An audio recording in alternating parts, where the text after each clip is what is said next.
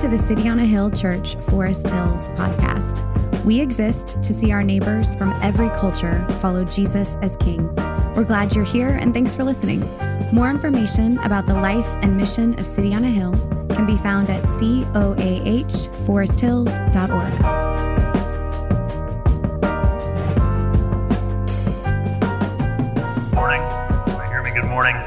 Welcome. Good to be here with you this morning. Been a few weeks since I have been in the pulpit. We were out of town one week, and Tyler Speck from City on a Hill Brookline came and preached, and then last week Matt Harris preached for us. Before his last sermon, before he and Sue temporarily moved to London. They don't move to London. They temporarily moved to London for 8 months. I keep saying temporarily, so we can make sure that is clear. They're going there for 8 months for a part of Sue's work with Northeastern. Next Sunday will be their last Sunday, so be sure to be here. We're going to send them off well and pray for them as they go. We look at this as an opportunity. As much as we will miss them, we pray to see how God will use them in London over the next 8 months. And they're going to be back a few times. They're going to be visiting. They're going to be around for the holidays, so we will miss them, but they will be back. Also, big thank you to Haven this morning for playing keys. It sounded incredible. It's her first time playing in the band, so thank you. Incredible job. It was a beautiful time of worship this morning, so glad we could all be a part of that. A couple things before we get into the text today. Again, I mentioned that card at the beginning of the service. If you haven't had a chance to fill that out, that blue card, drop that in the box in the back, and we'll follow up with you. Again, we'll send a $5 gift card to Third Cliff Bakery, as well as make a $5 donation to a charity of your choice.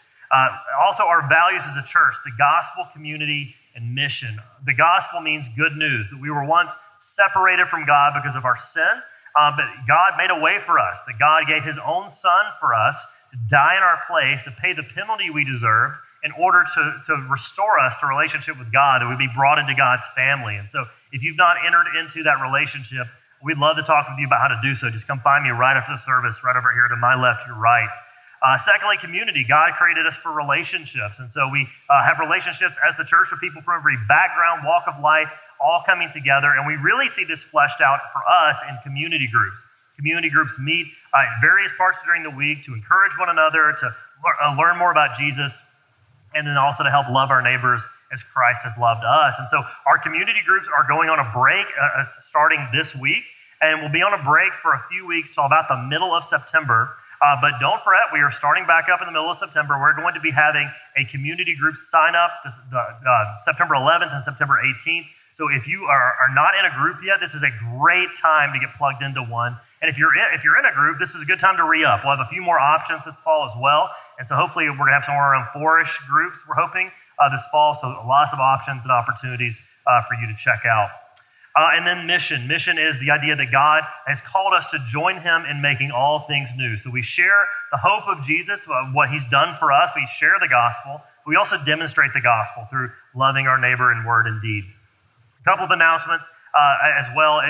On top of community group breaks, we have the fall is rapidly approaching. And so I'm really excited about the fall coming up. And one of my favorite rhythms of the fall is our network retreat. As a church, we go away with our other City on a Hill congregations in Brookline, Somerville, Brighton. It's kind of like a big family reunion. We go away to New Hampshire for a weekend in October. And so signups have already opened up. So if you are interested in coming on that, go to our event page, coahforesthills.org/events. Go ahead and sign up. The early bird rate is good through September 10th. So be sure to sign up as quickly as you possibly can. It's going to be a great time as we do that. And then a couple of things, there's kind of internal things. We're making the transition to Church Center. And so we've been on Slack, and we're moving to Church Center full time. And so Slack is going to be dead as a doornail next Saturday, kind of like MySpace. If you're on MySpace, it's gone. You should have made the transition to Facebook and now Instagram or whatever else. I had the most killer MySpace playlist, by the way, for those of you old enough to remember that. But we're transitioning to Church Center, and so there should be some slides up here on how to make that transition. You can download the app through the Apple App Store. You can download it through the Google Play Store, and then we also have a QR code that should pop up for an actual document on how we're making that transition. And if it doesn't make it up there, we have a placard in the back at our Connect table that you can scan all of those things for. And then lastly, our church survey. We'd love to hear from you about how we can grow and become better as a church. And so this is our last week for that survey. So if you've not filled that out, please do so. You can go to coaforesthills.org/survey or grab a physical copy in the back, and you can give that to me. Those answers are no one else is going to know those answers but our elders, so be sure to fill that out if you'd like to do so. Now, this morning as we dive in, I don't know about you, but I'm a big soundtrack person. I love listening to any type of music. We went on a trip to Montreal a couple weeks ago, and I have my own personal soundtrack. I listen to music the entire time. I don't want to talk to anybody because I'm in the middle of that really big Foo Fighters breakdown, and I got to go for it. And so I love music, but I love soundtracks too, because if you've ever watched a movie, you can imagine the movie as you're listening to the soundtrack. And so if you listen to a soundtrack, say like Hamilton, you're like, oh, I remember the stage play and remember how this all goes on. But one of my favorites is Forrest Gump. Forrest Gump is a killer top 10 of all time movie soundtrack, and because you can just see the story unfolding. And there's this part in the movie Forrest Gump that I love where Forrest is self-narrating, and he's talking about how for no particular reason, he just began to run. And so if you watch the movie, Forrest leaves his little house in Greenbow, Alabama, which is not a real town in Alabama. I can tell you that. As someone from Alabama, it's not a real town. He leaves his house, runs out the front door, and just runs across America multiple times. And by the end, he has this giant grizzly beard. And toward the end of his run, he's running across a bridge, and there are all these reporters running with him. And they're saying, Forrest, are you running for world peace? Are you running for women's rights? Are you running for this? Are you running for that? And he said, I just felt like running. And that's how we imagine life sometimes. We imagine that we're just kind of running. We're kind of moving forward. We're moving from one place to the next, from one job to the next, from one neighborhood to the next, and we kind of feel aimless. We kind of feel like we don't really know why we're running. It's like the writer Jack Kerouac said that life is the road. We imagine that life itself is the journey, and that we're really not moving toward anything of great importance. But if you remember the movie, if you remember Forrest running, what happened immediately before Forrest began to run? His mother died. And then Jenny, his lifelong love, denies his marriage proposal. Forrest had a reason for running. Forrest had to deal with his pain and his suffering and his mourning somehow, and the only way he knew how to do it was to run. If you're running from something or towards something. And everything we do is driven by what we want most. If I'm being chased by a bear, I'm running away from it. What I want most of that moment is not to die. If I'm running toward a finish line, what I want more than anything else is to finish the race. But no matter what you're doing, no matter how you're running being driven by what you want most. Forrest did this to deal with his pain, but sometimes we run after things not even knowing that we're doing it. And so if what we want more than anything else is safety, sometimes we will run from intimacy with other people because we're fearful, because we believe that safety is what's most important. We'll run towards pleasure, and we'll do things we know that are bad for us. We'll do things we know that are wrong because ultimately we want pleasure more than anything else. And you can apply this to affection or comfort, whatever it is that you want more than anything. Each of us are driven by what we want most. And sometimes we fail to do the right thing simply because we're driven by a wrong motive. On our trip to Montreal a couple weeks ago, I got a speeding ticket. We're driving along, and I have this thing, I want to beat the GPS. Like, whatever time it gives me, I'm like, I can shave off 15 minutes. Like, I want to beat the GPS, and so I'm speeding, and I end up getting a ticket. What I wanted in that moment was to get to my destination way more than I did want to obey the traffic laws. Some of you who are texters while you drive, you know who you are. I'm not going to make you raise your hand, but you know who you are. You know it's wrong. You know that there's a penalty. You know that there's a fine for that, but you just itch to be tethered to something. You just need to know all the information, or maybe it's a numbing mechanism for you. We do these things based on what we want most, and I think this is why at times we struggle to grow spiritually, is that we haven't identified what we want most. And so we go through the motions of spiritual growth, but yet we haven't addressed our hearts. We haven't addressed what we want most, because why is it so hard to stop sinning? Why do we struggle to spend time with God? Why is even church a struggle sometimes? Why do we just lack the desire to serve? And sometimes those things are hard, but the Bible says all of those things will lead us to life in God, but we don't do them because deep down in our hearts, there's a competition for what our heart wants most. And the Bible tells us that you and I were made for God, and because we were made for God, He's the place where we find real satisfaction. He's the place where we are truly at home, but we tend to look for home and for satisfaction elsewhere. And what the gospel seeks to do is restore that joy, restore our love for Jesus in such a way that it refocuses our hearts to the one place where true satisfaction can be found. And this is what Paul is getting at here in 1 Corinthians chapter 9. He's describing the purpose or the reason that you and I run, and we have to keep our eyes focused on that reason. Keep our eyes focused on the why of why we run, and when we get it, when we truly understand what God has done for us through His Son, Jesus, it becomes what we want more than anything else. And we're willing to give anything away to get it. So let's look at what it takes to run with purpose. Firstly, this morning, you have to know why you are running. You have to know why you're running. The context of this passage in 1 Corinthians chapter 9, Paul is telling the Corinthian church that he goes to great lengths so that other people can hear the gospel. He goes to great lengths to preach the gospel to them. And so Paul is saying, I don't just preach the gospel so that I can be a nice person. I don't just preach the gospel because I have this inner sense of ought or this inner sense of should, or I feel like I have to do this so that God will love me. He does this being driven by something. And if you flip back just a little bit to verse 18, he says, what then is my reward? Paul is doing this. He's preaching the gospel. He's sacrificing everything for the sake of people knowing Jesus because of a reward that lies ahead of him. Now this sounds kind of selfish, doesn't it? When we imagine someone doing something for kind of these altruistic reasons, we imagine them doing it from a pure heart and they just love people and they want to do it because it's just the right thing to do, but none of us do anything because it's the right thing to do. We do it because we are wired for reward. We are wired to seek a prize. We're wired to seek joy and satisfaction.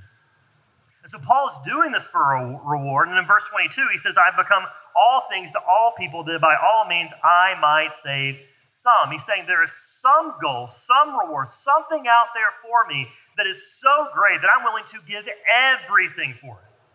And he uses that word all 3 times by become all things to all people that by all means I might save some. That's interesting. He says, I would give all away for some of something. I would give all of this away for some of something. And that doesn't sound like a very good deal unless that some is so much greater than the all that he could give. It'd be like right now, if I were to offer you, I'd say, hey, you have 10 $100 bills, and I have $5,000 bills. Do the math. I mean, it's early, I know. You're going to say, of course I would take that deal. Even though you have less pieces of paper than I do, what they are worth is worth so much more than I would offer. That makes complete sense. We would jump at that opportunity. In the same way, Paul is saying, I will do all of this for the sake of the gospel. I will give everything away for knowing Jesus. I will give everything away for the sake of other people knowing Jesus, because this news is so good to me. It's so good to me that God would give me his very own son in my place, that he would promise me new life, and he promised me eternity with him. And he's saying, I want to know that and enjoy that as much as I possibly can. And the way for me to enjoy that more than anything else is to bring other people into that joy, is to bring other people into that life-giving relationship with God, that I may share with them in its blessings. I get more joy as they get joy. I love food. I talk about food all the time. If you've ever had food with me, I'm talking about other food because I love food. And I love eating food. I love talking about food. If you're new to the area and you need a restaurant recommendation, I've got you. Come find me after the service. I love food.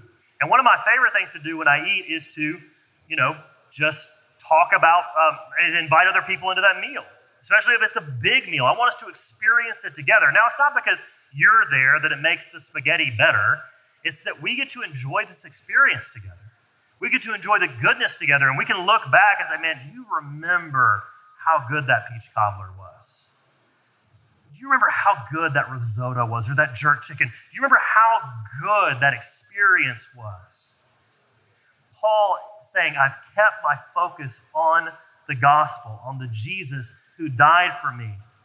And everything that I have, I will give it to maximize that joy, the experience of knowing Christ and others sharing in that joy with me.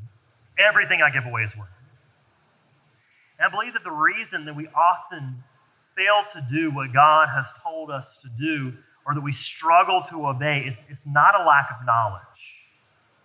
It's not a lack of willpower. It's that we have forgotten why we run. We've forgotten the prize that lies ahead of us. If you're training and you're prepping for a race, I'm sure there are plenty of times along the way that you're like, man, it's too hot, it's too cold, my feet hurt, my hair looks funny, the wind's blowing the wrong direction. We'll find any reason to stop prepping, but if you really keep your eyes focused on the goal, you'll say, I'm going to press through this. I'm going to address this because it's worth it. I'm sure there were times when Paul was saying, he's away from home and people they're talking strange and he wasn't really comfortable. And he says, man, I would just love to be at my mom's house right now. I'm sure there's times after he had suffered and was beaten and he just thought, I had a pretty good gig as a Pharisee. I was crushing it. I was like top of my class. I was number one in my industry. And every time that happened, I just imagined Paul snapping back and just remembering, Jesus is better. Jesus is enough.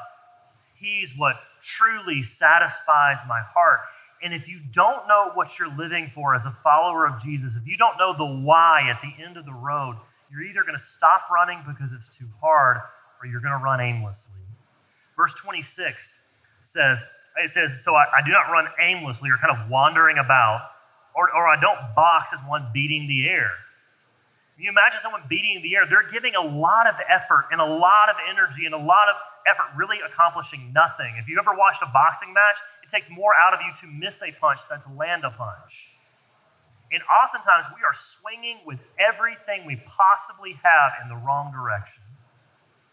And we wonder, why am I not growing? Why am I experiencing the joy that the Bible talks about? And eventually we just reach a point where we say, I'm doing all the hard stuff of fighting sin and fighting our desires just doesn't feel worth it. But what Paul is saying is that when you give yourself to Jesus in this way, he's not saying fight harder. He's saying run in the right direction. Point the affections of your heart in the right direction. And what we see is this is an invitation to a greater joy. And verse 25 tells us that it's an imperishable joy, a joy that cannot be taken away from us. And so when we see the great value of the reward set ahead of us, all the stuff that God calls you and I to do is on the table. We're saying, Jesus, take whatever. I'll give up whatever. I'll do whatever. I'll prioritize my life, even when it's hard, because you're worth it. We see a picture of this when Jesus tells a parable in Matthew chapter 13 of a man who found a great treasure in a field. And it says, the kingdom of heaven is like treasure hidden in a field, which a man found and covered up. Then in his joy, he goes and sells all that he has to buy that field. Someone who recognizes the great worth of that reward says, I'm giving you everything. And what you notice about that man's story is that every other desire in his life, all that he had, became subordinate to the greater desire. It became subordinate to the greater reward ahead of him. And when you consider what it looks like for you to orient your life around Jesus' way, you might be thinking, I can't give that thing up. That thing that I'm being asked to do is too hard or requires too much time. And what this might be revealing is that there's something else that has the affection of your heart. There's something else that you're loving, whether it's money or reputation or comfort or time or security. And so the question is do you know why you're running? Is there anything that you're struggling to give the Lord that may be hindering you from the greater joy that you can have in Him? So we need to know why we run, but secondly, we need to commit to discipline. So we need to know what we're running after, why we're running, but then also we need to be people who commit to discipline. What happens when an athlete fixates on a goal? As we see here, Paul tells us he disciplines himself or herself to do whatever it takes to reach the prize. Verse 24, it says, do you not know that in a race all the runners run, but only one receives the prize? So run that you may obtain it. Now, only one there doesn't mean that like only one Christian gets to the end. This isn't the Hunger Games. Like we can all get there together. But we're moving towards Christ together.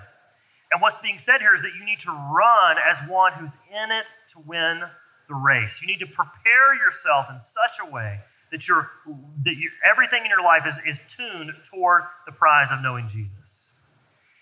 And this type of training showed immense self-control. And what was being described here by Paul was a type of games called the Isthmian Games that was held in Corinth every 2 years. And when this letter was written, it would have been around 51 AD. They were either coming out of or going into these games. And it would have been right on their minds. It would have been an example that was right in the front of their minds. And so these people, they knew the sacrifice that was needed to qualify for these games. These people would train for 10 months in order to be able to get into the games, and they'd restrict their diet. Like as an athlete today, they'd be like, I'm not eating any carbs. I'm going to go completely vegan or paleo or one of those other things, and I'm not going to drink any alcohol. I'm not going to do any of these things because I want to finish the race. I want to qualify. They were laying down all of these things, believing that they were worth it. They were being self-controlled. They're even laying down good things in order to pursue something greater.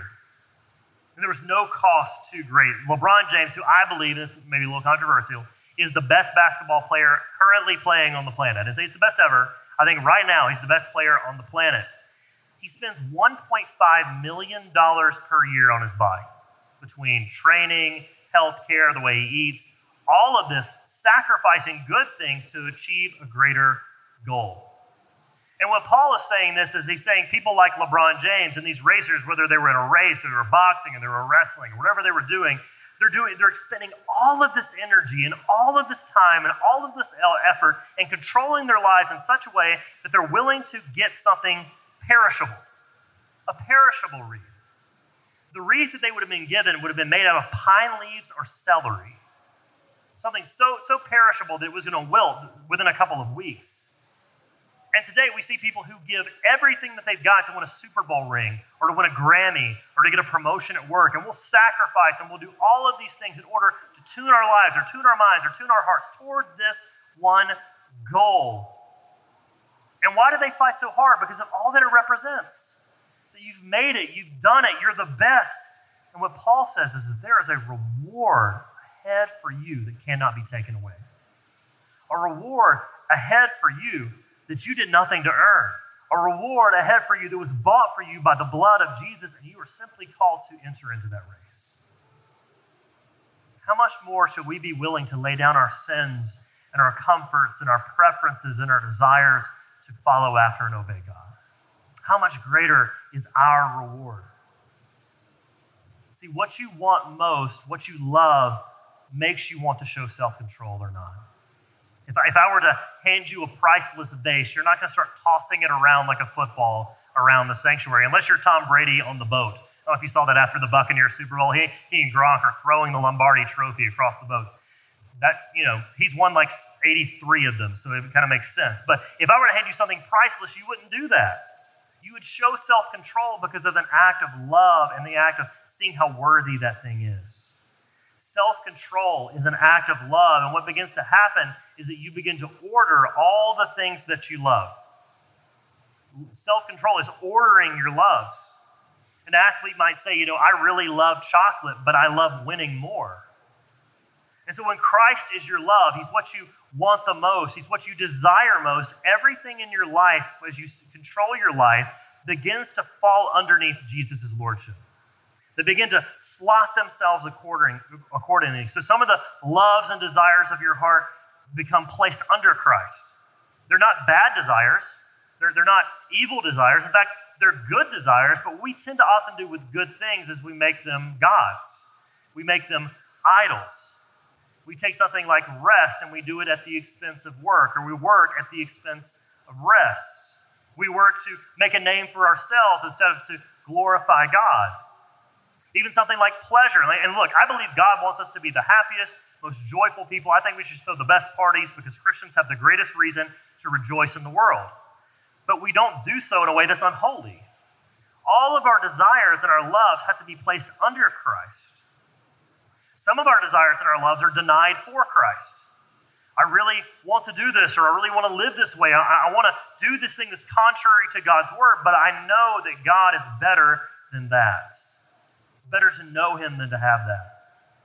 Some of our desires are found only in Christ.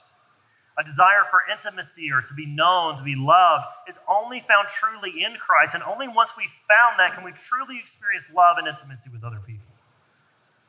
And sometimes it means doing really, really hard things.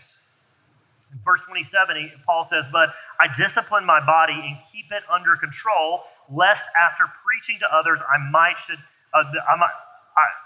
after preaching to others, I myself should be disqualified." Paul had this fear that his life would show something different than what he preached.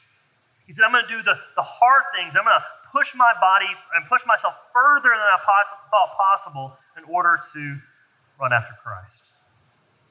So how do we discipline ourselves to follow after God?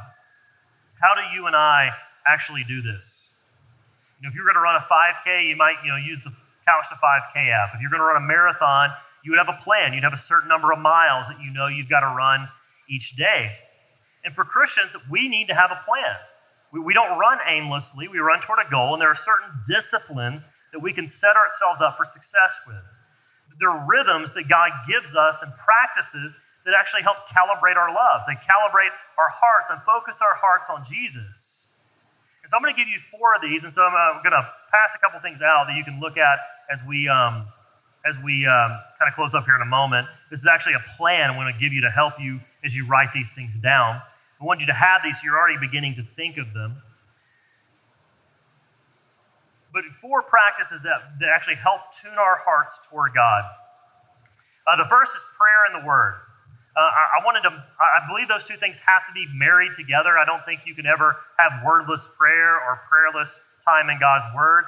You shouldn't read and pray separately. I think those 2 things are one and the same. You should read the Word and pray, and that should lead you to the Word.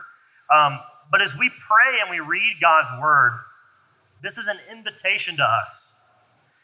It's an invitation to stand before God just as you are. When you come to pray before God or you come to read his word, we're not coming to it perfect. We're not coming to it with everything buttoned up. We're not coming to it with all of our I's dotted and T's crossed. We're not just trying to impress God. We're coming to God and we're saying, here I am. And when we come to God in prayer and through his word, we're actually submitting ourselves to God in such a way that we're saying, God, we want you to shape us and we want you to change us. We want you to meet us. I want you to meet me, and I want you to increase my joy. Because who does Jesus tell to come to him? He says, "Come to me all who are what? Who are weary, and I'll give you rest. Come to me who are anxious, and I'll give you peace." So we come to God as we are, and that's what makes prayer possible. It's not our goodness, but God's grace. John Stark says, prayer is not possible because we have somehow made ourselves worthy of God's attention, but because God has made himself known to us. Prayer and God's word are an invitation to life with God. But when you think about that, how does that change you? How does that shape your love? It's because when you come to God in his word and you come to him in prayer, Christ is personally present to you through the work of the Spirit. God is not far off waiting for you to impress him and then him draw near. As we draw near unto him, he draws near unto us. And as we do this, we read his word and we pray, we see his beauty, we see his goodness, we see the friendship that God offers. And what actually begins to happen is we begin to see all the other things we run after are just shortcuts to God's love. He invites us to be with him. And I wonder if that might not change the way that you read the Bible and pray. Oftentimes we read the Bible for information to consume, but it's actually an invitation to communion with God himself. And God wants that. He wants to be with you. So I want to encourage you to take time to spend in God's word. Secondly is silence, solitude, and Sabbath. And so how does silence and solitude and Sabbath, how do they shape us? Psalm 62 says, "For God alone my soul waits in silence. From him comes my salvation." What happens is we sit before God and we slow down, we stop being productive, is God begins to shift our hearts towards him, for God alone. This is someone whose heart is learning to desire God, to sit with him, to be with him. And the idea of sitting quietly before God terrifies most of us. And the idea of sitting before God, because we're just terrified of what we're going to hear. We're terrified that we're going to hear condemnation. We're terrified that we're going to hear something we've done wrong, that we're not good enough. And what God actually asks us to do as we come and we sit before him is to bring all of our fears, all of our anxieties, all of our insecurities. And I think what we find when we do that is that God doesn't crush a bruised reed. He heals us. And as he teaches us to wait, he prepares our hearts for God to work, because the goal is not a quiet home. The goal is not just a quiet moment. The goal is not just, living in a monastery or living as a nun. The goal is a quiet heart. And what times of silence and solitude and Sabbath teach us to do is have a quiet heart before God, to be with him. So I would challenge you to carve out 10 minutes a day, 5 minutes a day, and just sit quietly before the Lord and just meditate on a single verse. Maybe even meditate on a verse like this and just think on these words: I'll wait for you because you saved me. I'd be interested to see how that would shape and change you. Thirdly is fasting and feasting. Fasting does something really unique that other disciplines don't really do. What you do when you fast is you deny yourself of lesser things to increase your hunger and dependency for greater things.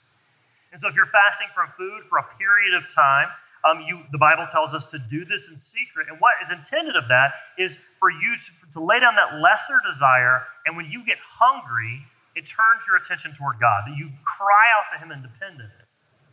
And often what happens when we find that we sin, particularly if you fall into kind of a pet sin that you fall into often, is that when you sin, it tends to be when you're tired, you're angry, you're stressed, you're hungry. It tends to be when you fall to the place of need and dependency. What fasting does is teach us in those moments to turn our hearts towards God. But I'd also argue that fasting is not something done alone. Fasting is meant to lead you to feasting. John Stark again says that fasting lifts us to dependency on God, while feasting gives us a taste of his goodness. We did this last year at the end as part of Lent, and during Lent we had an intentional week of different things that we fasted from. One day was like social media, another day was like coffee, which was a really tough day for me. We asked people to maybe do one day of maybe just even a meal, and then the next day we actually broke the fast. We had breakfast together, and what it helps us do when we do things like that is it helps us taste and see the goodness of God, to enjoy his good gifts. This could be something as simple as just once a week saying, maybe Friday night, I'm going to do a meal where we go all out. And I'm going to discipline myself throughout the day to maybe not, eat like a big burrito for lunch, and to not eat, 3 eggs and bacon for breakfast. But I'm going to go slowly through the day and prepare my heart to feast on this and enjoy God's goodness. So what feasting and fasting help us do is they help us turn the question from, is this thing sin, to, is this hindering me from a deeper joy that could be found in God? The last one is corporate worship. If prayer and word is coming before God as we are, worship is coming before God and telling him how great he is, how lovely and good he is. It's enjoying God for who he is and for what he's done. And what we do when we come together for worship, just like we're doing right now, is we pray and we admit our need for him. And this is vital that we do this together. It's vital that we do this together, because what we do is we take all the other practices of prayer and word, silence and solitude and Sabbath, fasting and feasting, and bring them together. It's kind of like it's like a spiritual potluck. We bring it all together here on Sunday morning. We hear God's word and we pray. We're taking time out of our schedule to Sabbath and sit and be with God. We feast on God's word. We're going to take communion in a little bit as a meal to talk about the sufficiency of Jesus. And so what we happen to see is that your personal spiritual disciplines or your personal spiritual rhythms actually begin to feed what happens on Sunday. It feeds corporate worship. And what happens here in corporate worship should then give you the tools that you need to go into your everyday life. These things work together. And when we come together to worship, we say this is where we meet Christ together. See, what we are looking toward is the end goal of life with Jesus, and you end up becoming what you behold. We're called to behold and fix our eyes on Jesus. And as you come before God and you fix your heart upon him, you begin to desire what he desires. You begin to become like him, and you begin to obey him. So you find that plan that we handed out to you, and I really do want to encourage you to develop a plan. This is a great plan, especially as we head into the fall. We head into out of the summer. We're going to start getting busy again with school and all these different things. We need to have a plan spiritually. So I just want to encourage you, fill this plan out. Think of this. What are one or two ways that I want to change or grow this year to look more like Jesus? What are one or two things you really want to change spiritually? Secondly, how will I commit to godly disciplines this year? And I really want you to write in specific things. Don't just say, like, I'll read the Bible every once in a while. Like, give something kind of specific. Prayer and worship, like, I'm going to go through this plan, or I'm going to read with this person. Silence and solitude and Sabbath. Writing down something like, I'm going to spend 10 minutes a day alone with God. I'm going to commit to an afternoon of Sabbath once a week.